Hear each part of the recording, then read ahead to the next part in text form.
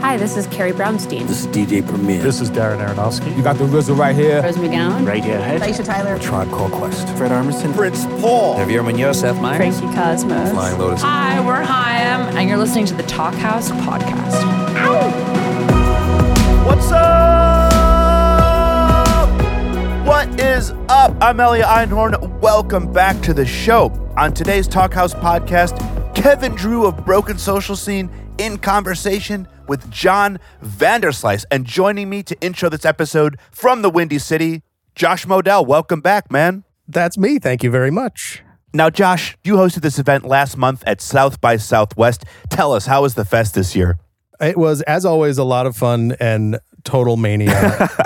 One thing that we'll hear about in the podcast that was introduced to South by this year are these bird scooters that are just all around town and everyone's driving them. And for old guys like me and Kevin Drew and John Vanderslice, they're kind of a menace. But to everybody else, I think they were having some fun on them. Well, Josh, when I saw people tweeting, I thought at first that it was just like a kick scooter. You know, it didn't even occur to me that they're just issuing fucking motor scooters left and right on 6th Street. Yeah, they go like 20 miles an hour. And I think people riding them feel like they're invincible. Right. And to people who haven't been to South by, I mean, you can't even walk, let alone go 20 miles an hour through the streets. But I'll admit, I would have been on one if I was there this year. Well, next year, come down. I'll walk, you scoot. Well, this was an awesome talk that happened on the official South by Southwest podcast stage. That was at the Marriott this year, right, Josh? The fancy JW Marriott in Austin. Ooh. Fairly new place. I got the impression when I met with them that Kevin and John had met each other before, but they weren't super close. But what they did was perfect for a Talk House podcast. They sat down and they dove in, and they dove in deep right away. Not a lot of pleasantries, not a lot of, hey, where are you going next on tour? This was like, hey, let's talk about real stuff real quick. I have to say, these are both thoughtful, cerebral artists. Now, Drew is, of course, the leader of the incredible Canadian indie collective Broken Social Scene. That's the squad that's also brought us Leslie Feist, Emily Haynes of Metric, and so many more. Kevin's released a pair of solo records, and with Broken Social Scene, 6 LPs now. He's also been on the show once before. A couple years ago, he joined us in conversation with Julia Holter from Pitchfork Festival. Yeah, the last proper Broken Social Scene LP was Hug of Thunder from 2017. And then this year, they've already released an EP called Let's Try the After Volume 1. And there's another volume of Let's Try the After coming out in April. Josh, from Let's Try the After Volume 1, let's check out the fantastic track, Boyfriends. Let's get you out of here. Let's get you out of here. There's no need, my dear. Let's get you out of here.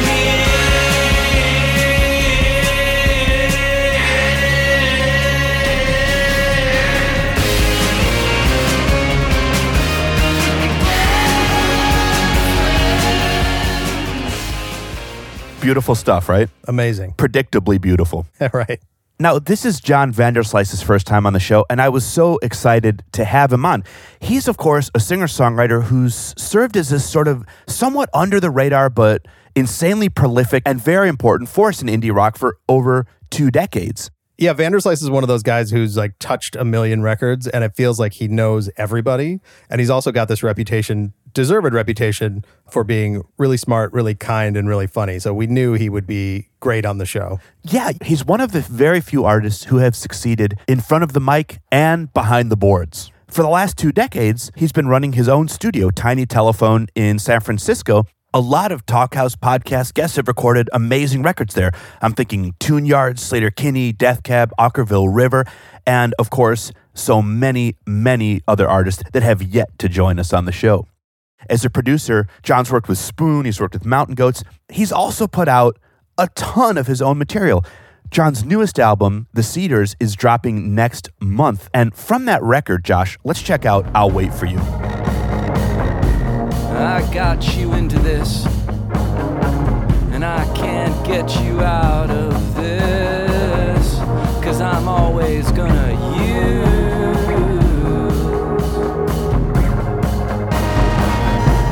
I'll wait for you. I'll wait for you. It's nothing you can't get through. Awesome song, as is the rest of the record, which comes out in April.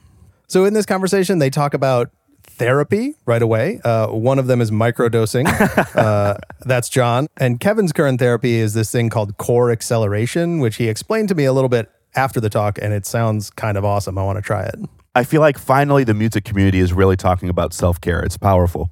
Yeah, and these guys have been around the block, and they've come out the other side, and they talk about how tough alcohol is on the road and being successful but not feeling perfect. Totally. And paying the mortgage, man. I mean, we hear all about the economic realities of running a pro studio in 2019, in the age of everyone's home studio and garage band. And then, of course, they spend some time at the end talking about those dreaded scooters. They also chop it up on Vanderslice's near-death tour experience and ordering cocaine on the dark web. Should we roll it? Yeah, let's hear it. Kevin. Hi. I'm John. It's a pleasure to be in your company. Pleasure to be in yours. I'm excited. Absolutely. Where do we want to start? It's been a while for me since I've done something like this. We start with wherever you want to start. You were educating me on the Atlanta, Philly, LA hip hop Oh, scene. yeah. So I have this theory, and it may not be true for everyone, but I have this theory that you have to have a love that's outside of the thing that you do, because the thing that you do breaks your heart so often that you don't want to go home from the thing you do and then put on let's say an indie rock record, because you've just been working on an indie rock record for 9, 10, 12 hours. So I started branching out into listening to I listened to probably 90% hip hop. And I think part of the reason was that it felt so different. First off, I don't know any rappers. I don't know any rap producers. I don't know anything about that world. But I know too much about the other world. For instance, there's this band I love called Spirit of the Beehive. They put out probably one of my top 3 or 4 records last year. They played in San Francisco, and I'm just saying this as not to diagram that bands should be nice to people at merch tables, but just to give an example of why you need to kind of branch out from these obsessions. So I saw them twice in a row. I was totally obsessed. The second time I saw them, I went up to the merch table to talk to them, and they were totally rude. I mean, you'd think that I was like that they were not operating a merch table, but they were having a private conversation, and I had a MAGA hat on or something. Do you know what I mean? It was and so it complicated I'm a very sensitive person. I grew up in the South. I prize politeness and gentility and kindness, and it rattled me. Because I was like, whoa, I love this band, and they were rude to me and my friends. It wasn't just me. I wouldn't.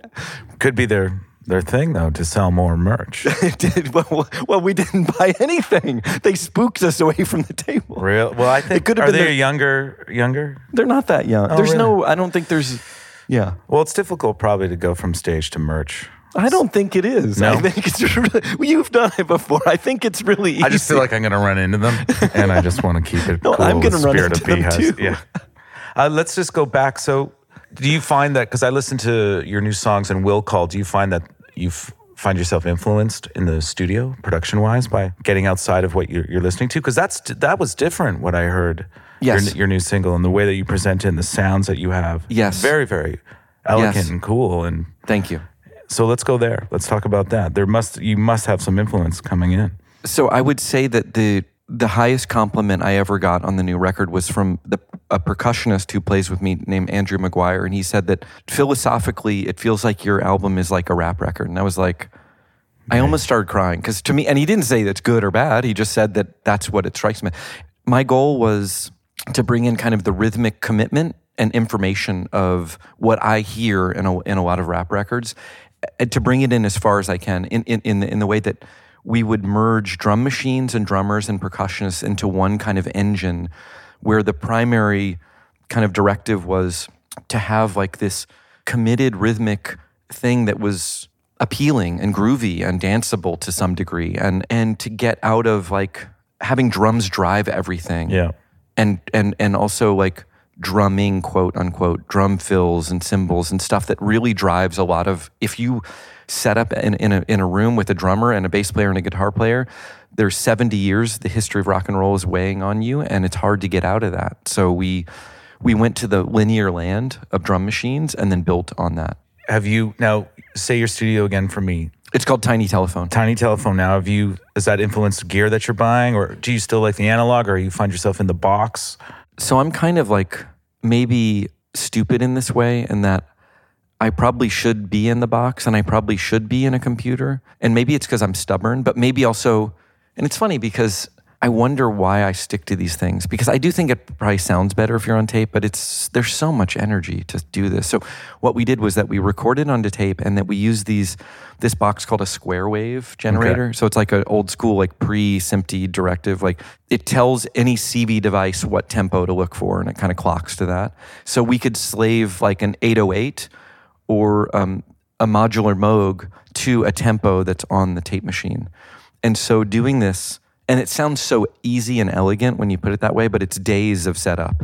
I liked it because when it really clicked, when it really worked, when you would have like 6 or 7 things locking in with the tape machine, when it really worked, it was like the most beautiful, unknowable combination of sounds. And when it didn't work, it was like a total buzzkill.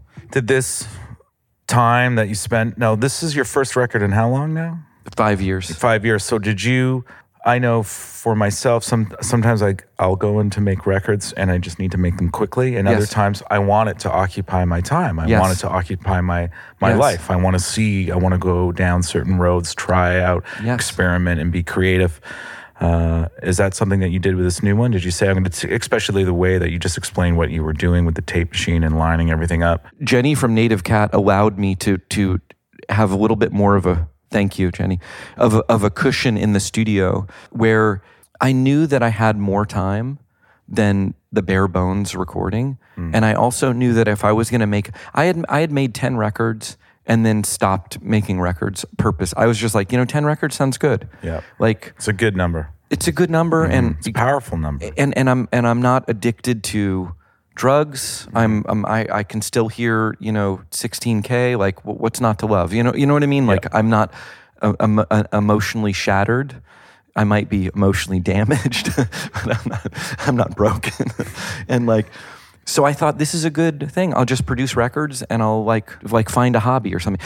So I thought if I'm going to make another record, it has to be a real departure. It has to be a separation. Plus, I've learned a lot, and I think very differently about music now. And also, I've produced so many bands that do so many interesting, different things than what I was capable of doing, and I wanted to pull that stuff in. That's important. It is, and I wanted to make a good record. I didn't want to like pollute most people are like, oh, there's so much bad music out there. I'm like the opposite. I'm like, there's too many good records. No, there is. There's too many. There's so much good, and it's constantly. We used to go back to the record stores and just walk in, and we used to follow Drag City or Thrill Jockey or Touch and Go, and who was playing what and what musicians were playing on those records, and I find you can do that again. You can start tracing in the recommendation, because you used to ask the record store guys and say, what should I get today? What am I doing today? And where am I going? And the Moax and Ninja Tune, it was insane. Yes. And I feel like that's happening again within streaming. They recommend you're listening to this, you're listening to that, and it's endless. It's endless and it's beautiful. I enjoy it. As a musician, I've had my problems with it. Yeah.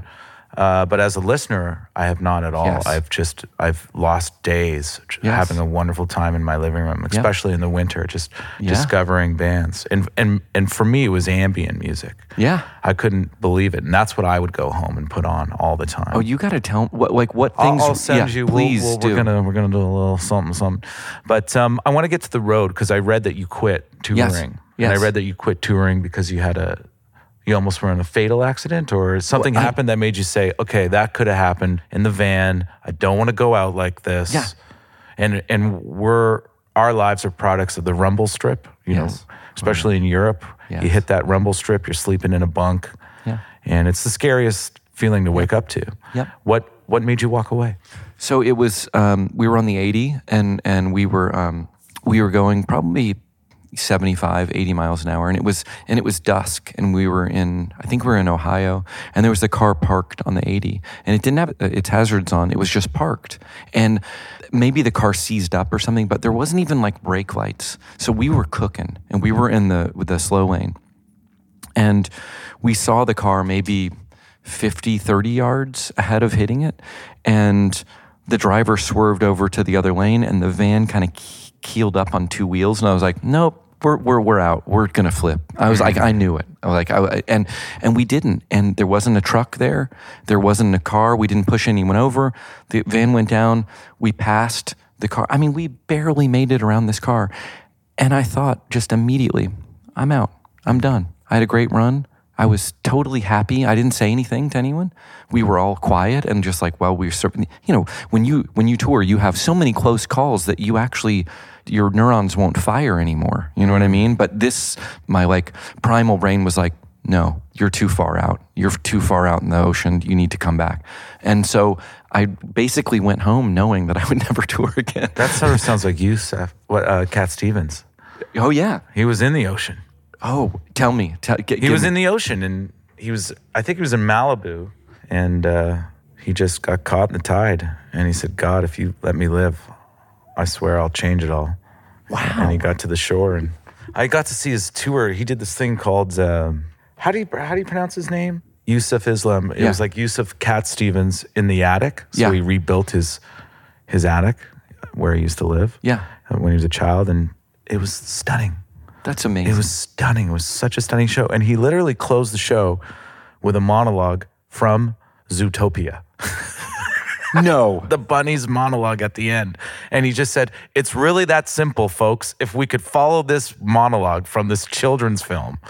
That's amazing. Yeah, it was, I was turning 40, and it was a 40th birthday. And my partner at the time brought me, and I'll never forget that because it was another one of those things where I thought, oh, he's coming into town. I knew about it. And then it's like, do you want to go? It's like, sure, I'll go. And then I just said, what was I thinking? I know every single song. That's amazing. He busted into Trouble, and I got teary-eyed. Oh my God. Because I was a child of Harold and Maude. You know, I saw that when I was 12 and thought, this is the greatest film of all time. Oh yeah. But either way, getting back to, it's amazing how when you're on the road, the drivers, that's the most important person on the road. Yes. Is the driver of the van or the tour bus. Yes. That's it. Yep. That person has your life. And we know people hands. who've died. We know people who've like lost the ability to walk. It's like it's the way that you're going to go out. You know, the fast way, the slow-mo way is alcohol. And then that's great. Nice segue. Yes. Because that is the truth. I mean, we're now in our 40s. I don't know how old you are. I'm 51. There you go. We have members in our band the same way. And I always was warned, you know, it's not going to be heroin. It's not going to be cocaine. It's not going to be marijuana. It's going to be alcohol that you're going to slowly see. So do all those other drugs and don't worry about it. And I'm actually not kidding. Well, but it's interesting to see that on the road as well because it's getting introduced to the nonstop 24-hour bar. Yes. I didn't realize how much it was just going to suck us into that world. Absolutely. And we are in the business of selling booze. Yeah. That's what we do. Yep. And the party that never stops, you have to stay on top of that. Yes, absolutely. And my response early on, so I'm very unusual. I'm a social libertarian to the hilt. Like I don't have I'm Dutch blood. I have Dutch blood. There's nothing in my body that wants me to tell someone what to do. Yeah. And I assume that they can handle their own business. You know what I mean? Like until they can't. And then I'm the exact opposite, but I'm changing. Well, there's logic in your position, but my position is like the government there should be like a drug rehab center on every corner. Yeah. Do you know what I mean? Like there should be no end to harm reduction measures, I agree. Right? And watching the fentanyl, watching the opiate crisis break out. They allowed all this stuff to happen, man. I mean, Purdue Pharmaceutical no one even went to jail for all this shit. Like they wouldn't put gel in oxys for 10 years because they knew people were crushing them up. So the problem is it's always like exacerbated or created by your government. Yeah. Do you know what I mean? So my thing, I've never drank alcohol once on tour since I've been playing solo, which started in 2001. So for 2001, I played 1,100 shows. I've never had alcohol. I was just at brunch this morning where mimosa party. Yeah, so they were drinking. I was just like, no, I'm a guy who orders cocaine from the dark web. And I was like literally about to be like, are you fucking crazy? It's like noon and you're having a margarita. Are you insane? Do you know what I mean? What is the dark web? Oh, I know baby. nothing about this. I and know people are starting to tell me. You need to get, but that's only if you want to change it will change your relationship to drugs. And it's probably going to be a positive thing. But the dark web is just a beautiful, highly unregulated marketplace where you can purchase very high quality drugs, and the good sellers have 4, 5, 10,000 reviews. So it's not random. It's like Amazon style. So there's Yelp reviews on the drugs that you can buy on the dark web. And there's lab reports. So like, for instance, if you buy cocaine, you can easily find a seller where there's a lab report on their cocaine, which is essentially pharmaceutical cocaine. It's like 87 to 89% pure cocaine. I've noticed a return in hallucinogenics. I've noticed that acid is really sort of... And that's dark web. That's what's happening. And it's real acid. It's good acid. It's real acid. Yes. And it's people in their later years going back and wanting to sort of re-educate their minds and not want to be a part of the neurological pathways that they've burnt with their own patterns. Yes, because they're all fucked up. Yeah, because they're all fucked up. Yeah. And we're all coming out of this like, wait a second, I don't know how to unlock that. Yes.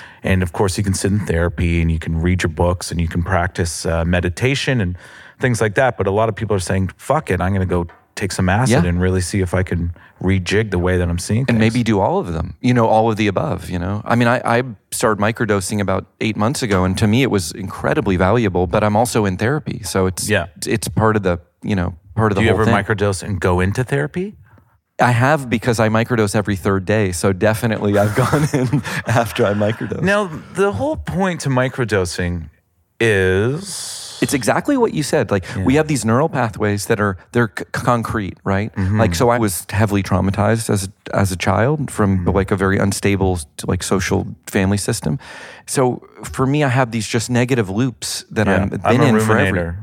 Yes. And I've been working on that for the last 2 years just because it just really became a toxic environment for myself and those around me. Just the rumination just kept going and going. Tell me more. How does this play out? I started studying a little bit of the neurological pathways and how we have them burned into our minds. And I've got into something, this is, if we want to go there. Yes, it's called core frequency acceleration. Yes. And it's all about frequency. And it's to say what it's like, it has that mix of Reiki and osteopath. But it's pure frequency. Tell me what Reiki is, because I don't know what that is. I'm not going to bust into that because I won't do a really well self-description of it, and I'll just sound like a fool. But anybody in the audience that wants to talk about Reiki? Thousands. We know it's energy. Okay. We're going to base it down on that, and I very much try not to throw the comments around it changed my life. But this treatment is definitely changing my life. And how does the treatment like? It basically takes away your garbage. It's like a garbage collection and just gets rid of it. But you have to be completely honest. Yeah. You can't hide from yourself, and you can't hide from anything that you've done. But you also have to. You're not really going in to sit and talk about it like therapy or explain and then get into your. Everyone's a victim of a victim, and your parents and their parents and their parents and their parents. Yes. You skip that process. You just get it out of you.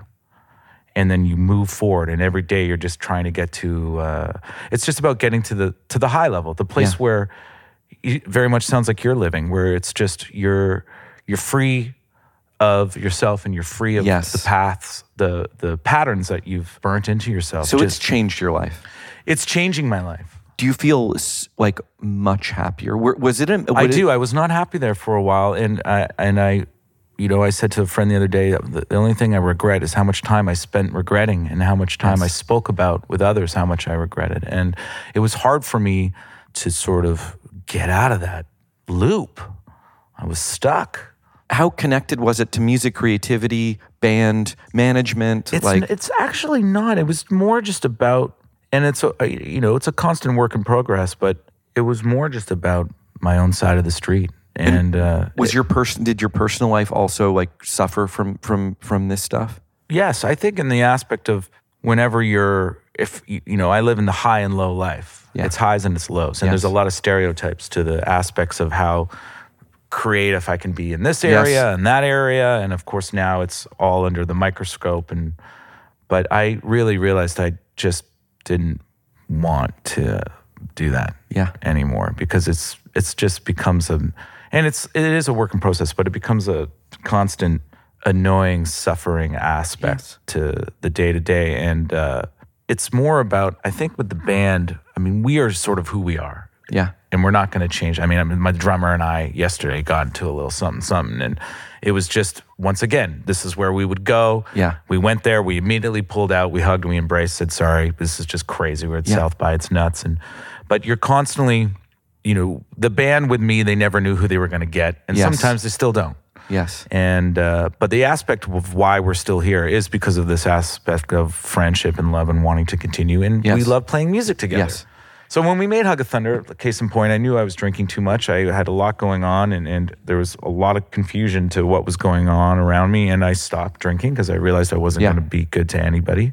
So it was a wonderful 6 months where it was a lot. You just gain patience back. That's what arrives inside of you. And then as we continued touring, we had a good time. Yeah.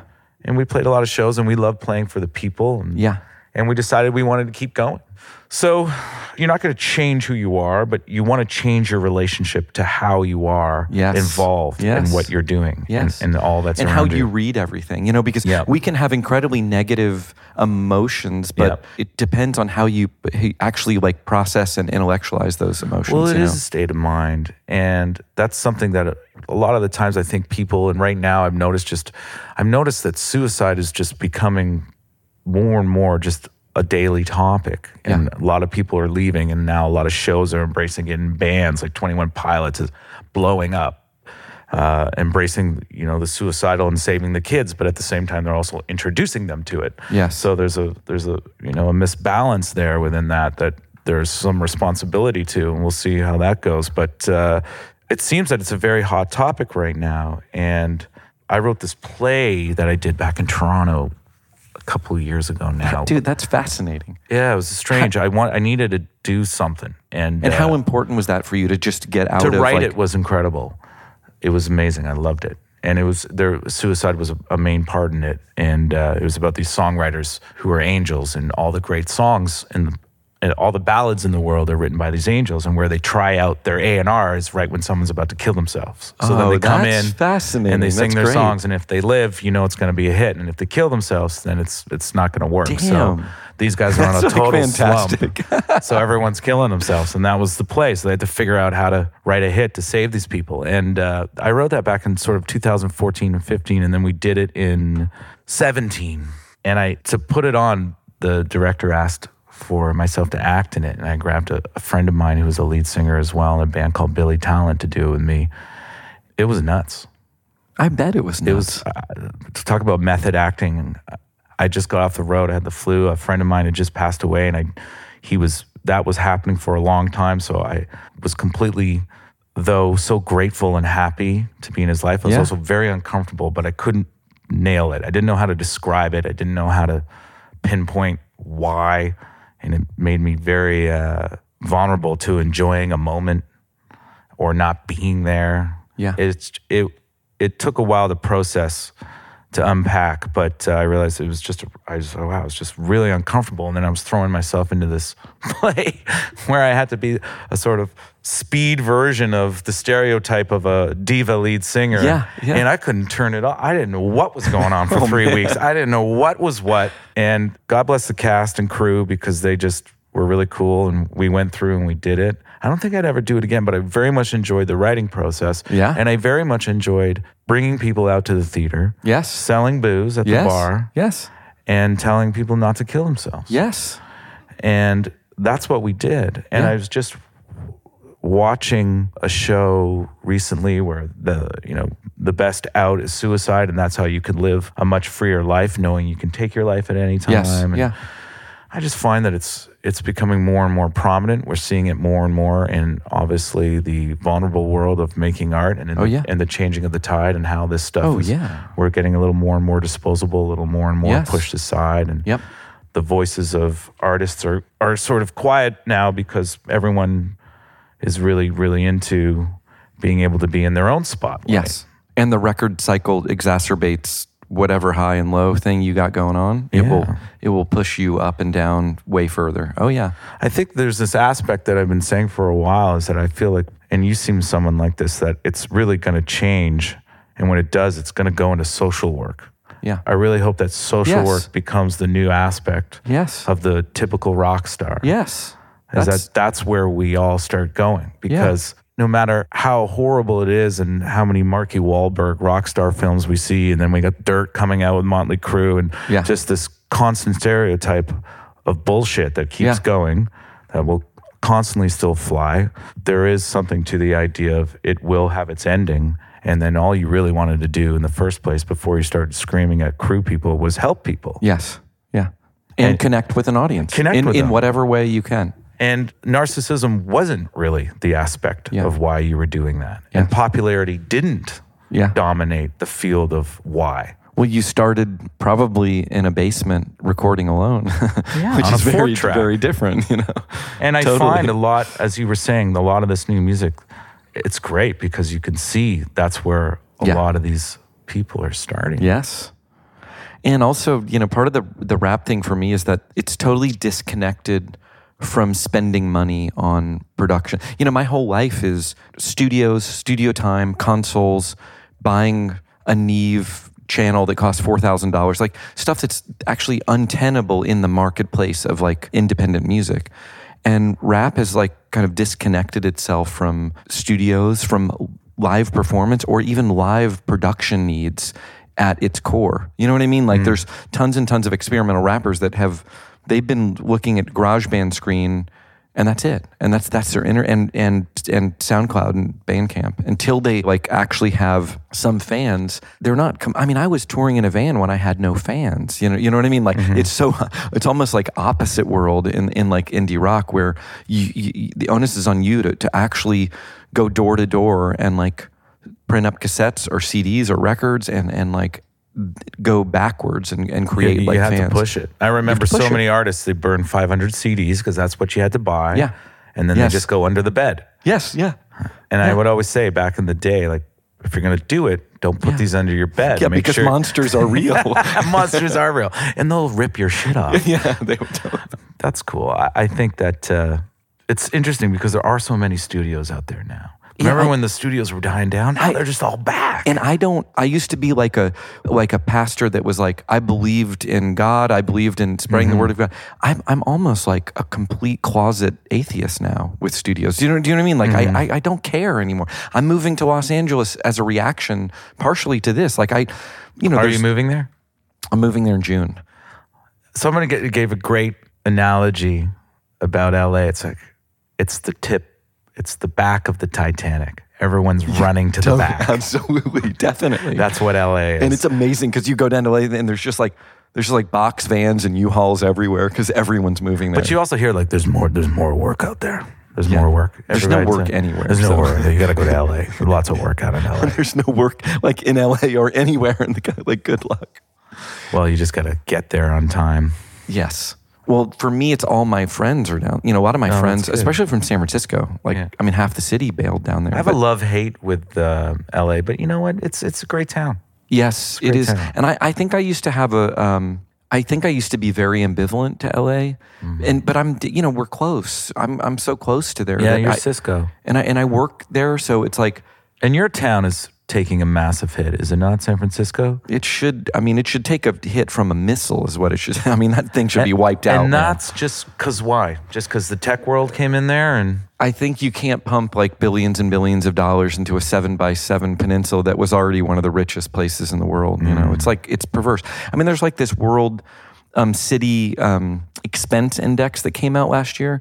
Basically, like it aggregated like rent, buying, electricity costs, healthcare costs, quality of living, CPI stuff, all into like what it costs to live in a city in each year. And San Francisco was number 1, and Oakland was number 4, and I think like Tokyo is like 3. You know, so you like you could live in, let's say, like Strasbourg or Paris, or you could live in Barcelona, or you could live in like Copenhagen, or you could live in San Francisco, and it's like.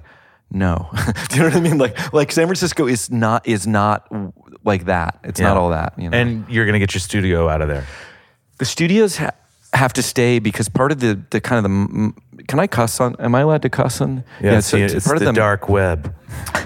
Fucking. You know what's funny is that I'm worried about want. cussing, but I've already been endorsing hard drug use, so it's like.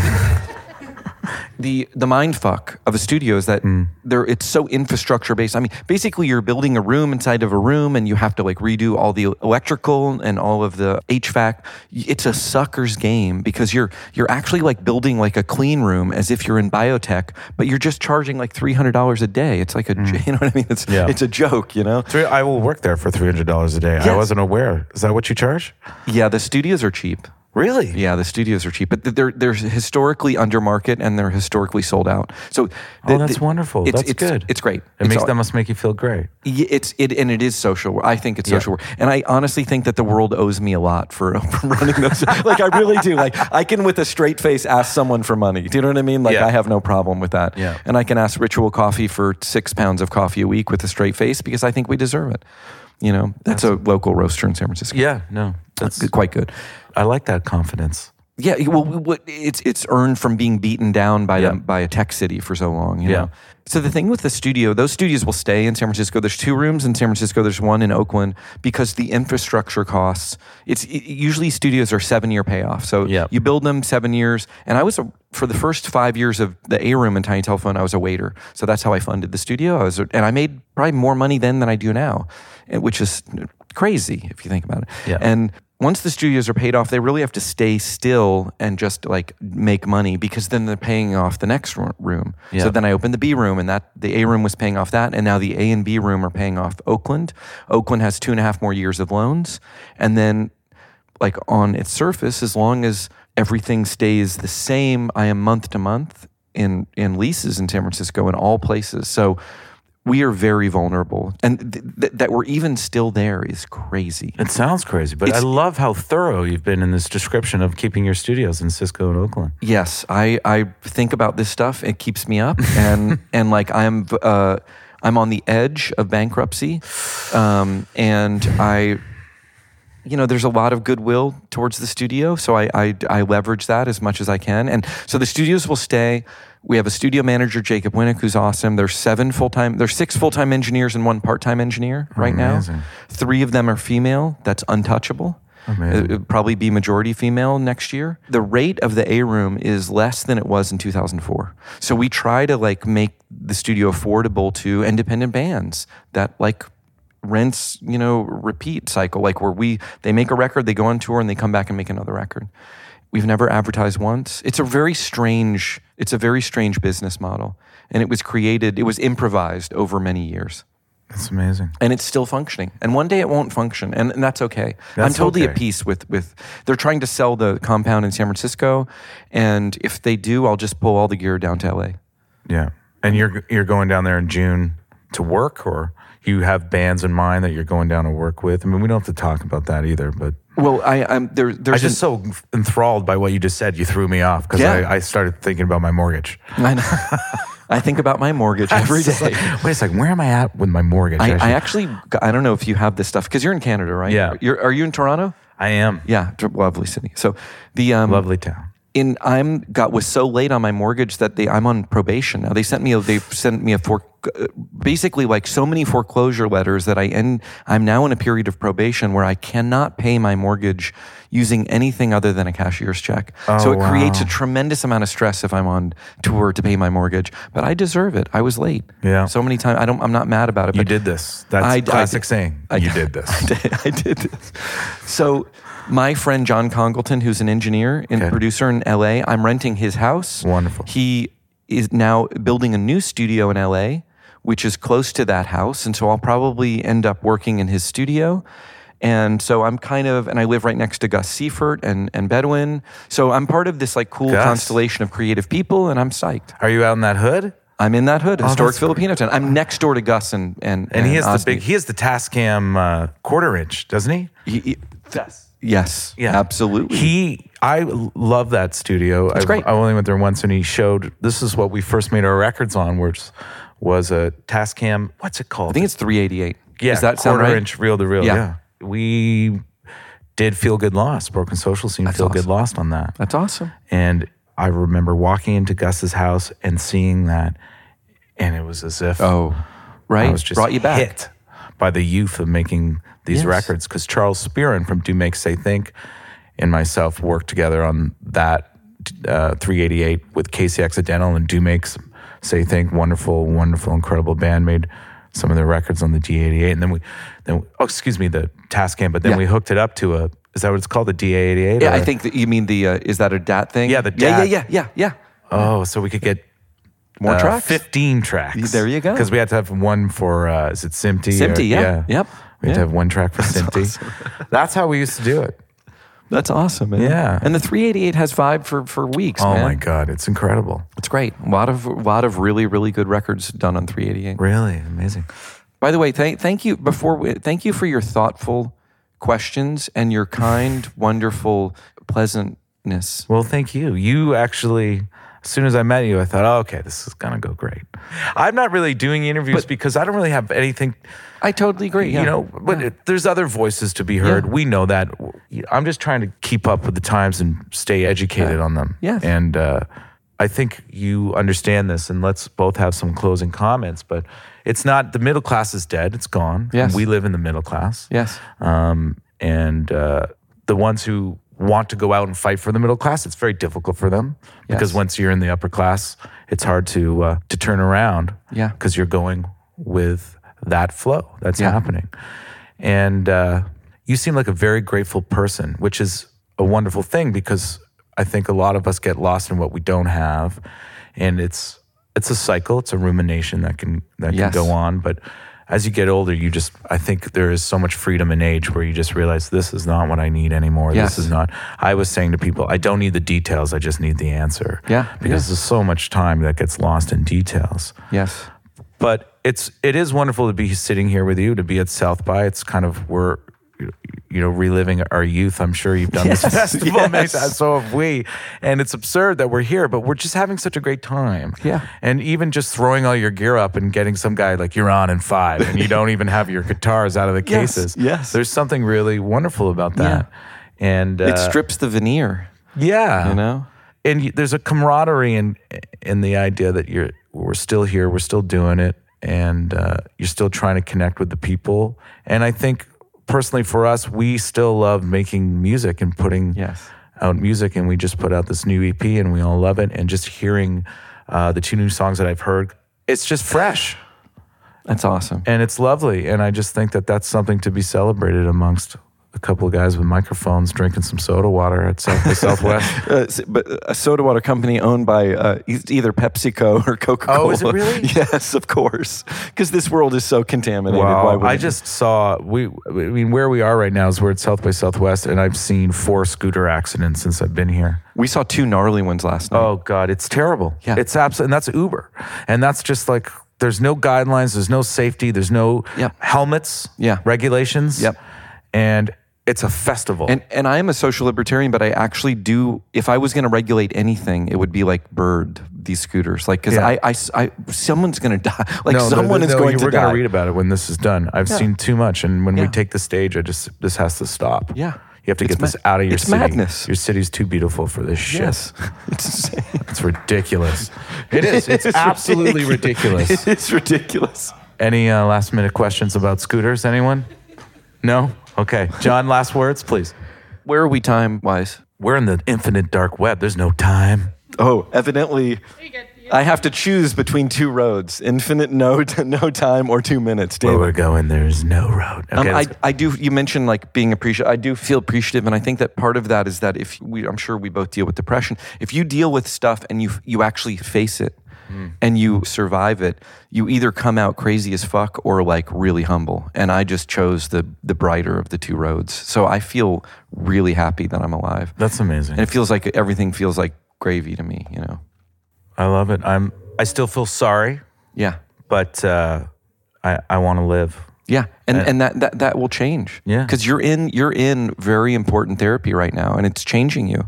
Very important frequency. It is core frequency. I need to know about this, and then I'll tell you. And I'll tell you about what I know. Yeah, let's exchange that outside of the stereotypes of 2 lead singers. But thank you, John. I appreciate it very much. Kevin, it was a pleasure talking to you, and thanks for Talkhouse for doing this. And thank you, Josh. Talkhouse. Thank you, Kari. And thank you. What's your name? Crowd claps. Thank you, here. Sean. Yes. Thank you, Sean. Thank you. Thank you, everyone. John, Kevin, thank you so much for joining us on the show. Listeners, if you enjoyed today's episode, definitely make sure to check out New Broken Social Scene and John Vanderslice music, both coming in April. And of course, check out Kevin's chat with Julia Holter from our archives. You can find Talkhouse on iTunes, Stitcher, Spotify, or wherever fine podcasts are sold. And guess what? We're selling these for free. Josh, you got a couple pictures at the talk that'll be showing up on our socials. That's at Talkhouse across the board. I want to give a big thanks to Cadence 13 and South by Southwest for having the Talkhouse as part of their official podcast lineup again this year. We had an awesome time last year. We loved it this year. Josh, I think we might be back next year. I certainly hope so. This week's episode was recorded in Austin by Sean Cherry and Kari Erickson, and at Hook and Fade Studios in Brooklyn by Mark Yoshizumi. Josh, you're recording yourself in Chicago. I sure am. The Talkhouse podcast theme song is composed and performed by The Range.